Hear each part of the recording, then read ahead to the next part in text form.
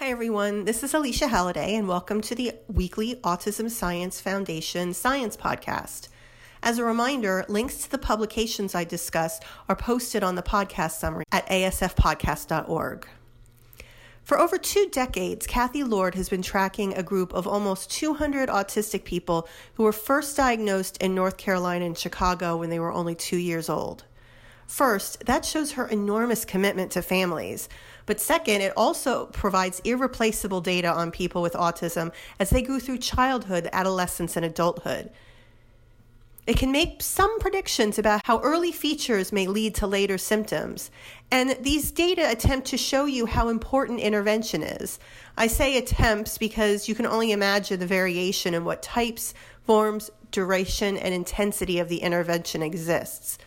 Of course, not all of the 200 people are still around and willing to participate, but a good number have been followed to age 19. And recently, an update on what was going on with them was published. I talked to the first author, Vanessa Hus-Bal, who is now the first Karmazin and Lillard Chair in Adult Autism at Rutgers in New Jersey. Now, the author showed that socio-emotional reciprocity in autistic adults differed based on their language development, and this language development was measured over time from when they were 2. Now, everyone showed improvements on nonverbal communication, but those who had some language were the ones that showed the improvements in developing and maintaining relationships. The authors conclude that what is used as diagnostic markers in kids may not necessarily be the same features in adults. Autism diagnosis, it still stayed stable. That is, pretty much everyone kept their autism diagnosis, but the nature and features of autism do change over time. I asked Dr. Hus-Bal about the findings, and I'll report back what she told me. So I first asked her, I think someone may initially read the longitudinal paper and assume, like I did, that the severity of at least social communication symptoms tends to decrease over time. Reading through the discussion, however, I understand what you mean. They're just different, and we shouldn't think of it as better or worse. Vanessa, can you comment on how and if symptoms change over time in this domain and how the construct of autism may change in these people with autism? So Vanessa replied this. I think you said this, but I'll highlight 2 main points. First, people with autism or autistics, whatever term you prefer, do show improvements in skills, and it's important that we emphasize to the general public, practitioners, and everyone that autism is a developmental disorder. So as highlighted by other research prior to this publication, we should expect to see growth and development. Second, because we expect to see growth and development, it's important that we are very cautious when we apply what we know about autism in children to autism in adults. This means if we use a measure that was designed primarily in children or even validated in children, we should probably not be surprised if it does not fully capture the range of abilities and challenges in adults. So, at the very least, we need to be very careful about how we interpret findings from childhood measures. As you said, on the surface it may appear to be a, quote, decrease in severity, but it's likely to be more complex. And I'd say we need to go a step further, which is to study adults in their own right.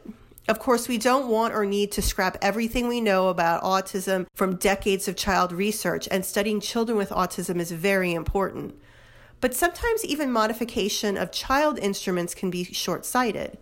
We have to go beyond making items appropriate, like saying other kids to other adults or changing references from play to hobbies, and take a close look at adults, those who were both diagnosed as children and those who were diagnosed for the first time in adulthood, and carefully think through how autism manifests in older individuals and how to capture that in our instruments. I then asked her, does the study suggest that intervention for language abilities should be more stressed? Speech therapy is great, but I'm not sure people understand that they go hand in hand with social communication as much as this paper shows. I want to make a note that baby SIB studies have been studying this for years, but of course in younger kids. She replied, now that's an interesting question I had not anticipated. First, let me emphasize that I think interventions for language and communication are very important, and my personal bias is that they are a high priority. That said, I don't think this study should be used as evidence for emphasizing language interventions. As you pointed out earlier, it's not the kids who gain language are necessarily decreasing in their severity. They're simply making gains in areas we conceptualize as core or classic ASD symptoms based on our studies of children. In the frequency counts, we were careful to include only 80 young adults who continued to meet autism diagnosis. So it's not that they're less severe, it's just that they have a different pattern of difficulty that isn't being captured by the instrument. Also, there was not a difference in the hours of speech therapy for the three groups. I don't think that is different levels of therapy are making an impact as much as it is that autism manifests differently at different developmental stages by both language and age. Again, not to negate the significance of speech or other types of evidence-based therapies, we do know that early language is one of the best predictors of longer-term outcomes in a broad sense. Though we could argue that it's a defining outcome in relation to normative expectations, meaning basically anyone with a lower IQ or who is minimally verbal would be classified as poor outcome because they're not achieving those pre-established notions of what is an optimal outcome. I think if we think of outcome in a different way, language may not be the best predictor. Then I asked her, Dr. Hus-Bal, finally, what would you want parents of a child who's, say, 4 or 5 years old to know about these findings? She said, I think one of the most important messages we need to get out there is that children continue to develop and gain skills, which would suggest that opportunities for learning should continue across the lifespan. I'd make the case that there should be educational opportunities that go beyond what currently exists in the form of high school and post-secondary programs to age 22, give or take a couple of years, depending on the state. I think this is important for everyone. Everyone deserves a chance to continue learning. However, I'd emphasize this to parents of adolescents and adults who may not show more obvious developmental gains, especially those who are minimally verbal. There is evidence for improvement, even if the gains are small. They could be critically important to support learning. I think we should be adapting early childhood interventions to target communication and other skills in young adulthood. It may be that some children may not be developmentally ready for interventions or certain types of interventions when they're delivered in the preschool and elementary years, but by the time they're young adults, they would have achieved the requisite developmental skills that would allow them to benefit from the treatment. However, by that time, many people have given up on teaching them or they've aged out of programs. Again, I don't want to overstate findings or come across as overly naive or even unrealistically optimistic. I'm well aware of literature on critical periods and plasticity in the brain, and I don't want to give anyone false hope or unrealistic expectations.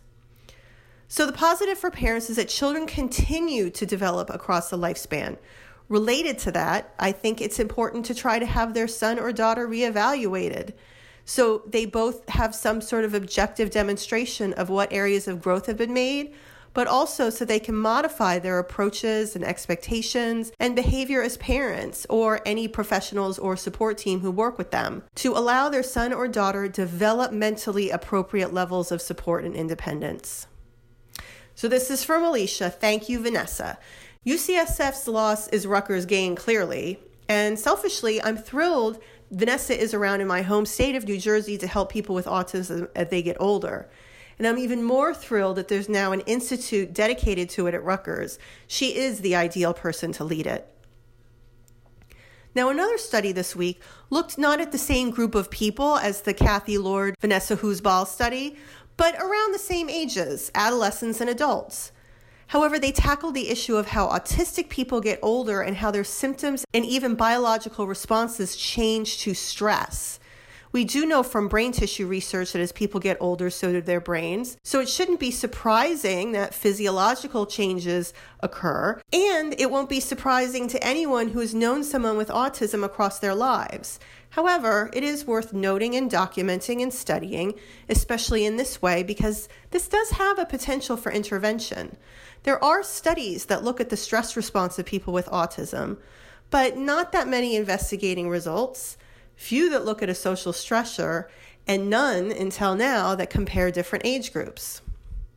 Julie Lowndes-Taylor at Vanderbilt and her colleagues investigated the stress response in adolescents and adults with autism. What causes stress and triggers stress response? Well, as it turns out, in people without autism, and this is very sad and disappointing in my opinion, Stress is caused by the prospect of being negatively evaluated by other people. It triggers strong physiological and affective responses.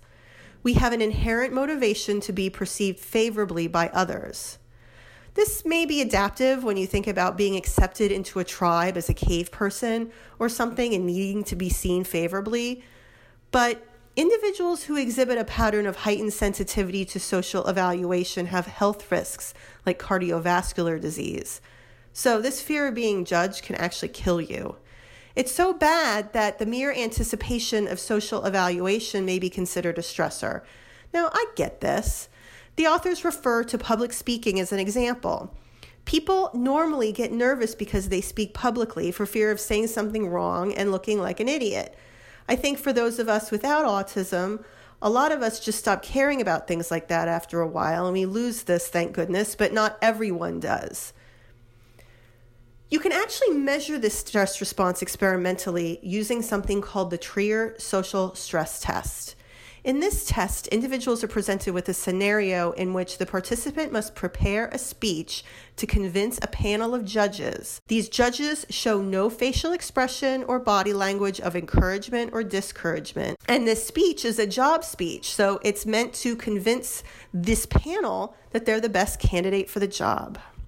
It's then followed by a serial subtraction task, where in front of this panel of judges, people have to subtract backwards. This is a surprisingly difficult mental task, where participants have to mentally subtract out numbers and report the responses. They used to do this sort of thing on a show called Are You Smarter Than a Second Grader? And they did this sort of thing comparing adults with second graders, and sometimes the second graders did better. So these participants are told they will be judged. So the stress response can happen long before the test itself, the anticipatory stress response. The participants give spit samples throughout, so scientists can gather cortisol levels. Cortisol is a hormone that is actually found in spit, which is a biological measure of the stress response. Now, this isn't the first time this effect has been tested in autistic adults, and other studies have looked at the response in adolescents, but none have done a direct comparison of the two age groups. So the results were this. Adolescents and adults had different timings and different patterns of this stress response. And let me be more specific. For adults, and they were young adults, not older adults like me, the stress hormone level increase started during the adaptation of the stressor and was maintained throughout the exercise and gradually declined until it was over. It was at a high level throughout, both before, during, and after. On the other hand, adolescents showed a spike in cortisol in response to the task, more of a jump compared to the ongoing high levels in adults. Now, as you might expect, when they compared the overall levels of cortisol compared to those without autism, the stress response was blunted. This means even though the autistic adults showed high cortisol levels, it still was not as high as people without autism. That part shows support for the social motivation theory of autism. But remember, the response was blunted. It wasn't absent completely. About 23% of adults had a marked increase in cortisol in anticipation of the response, and overall, this response was maintained.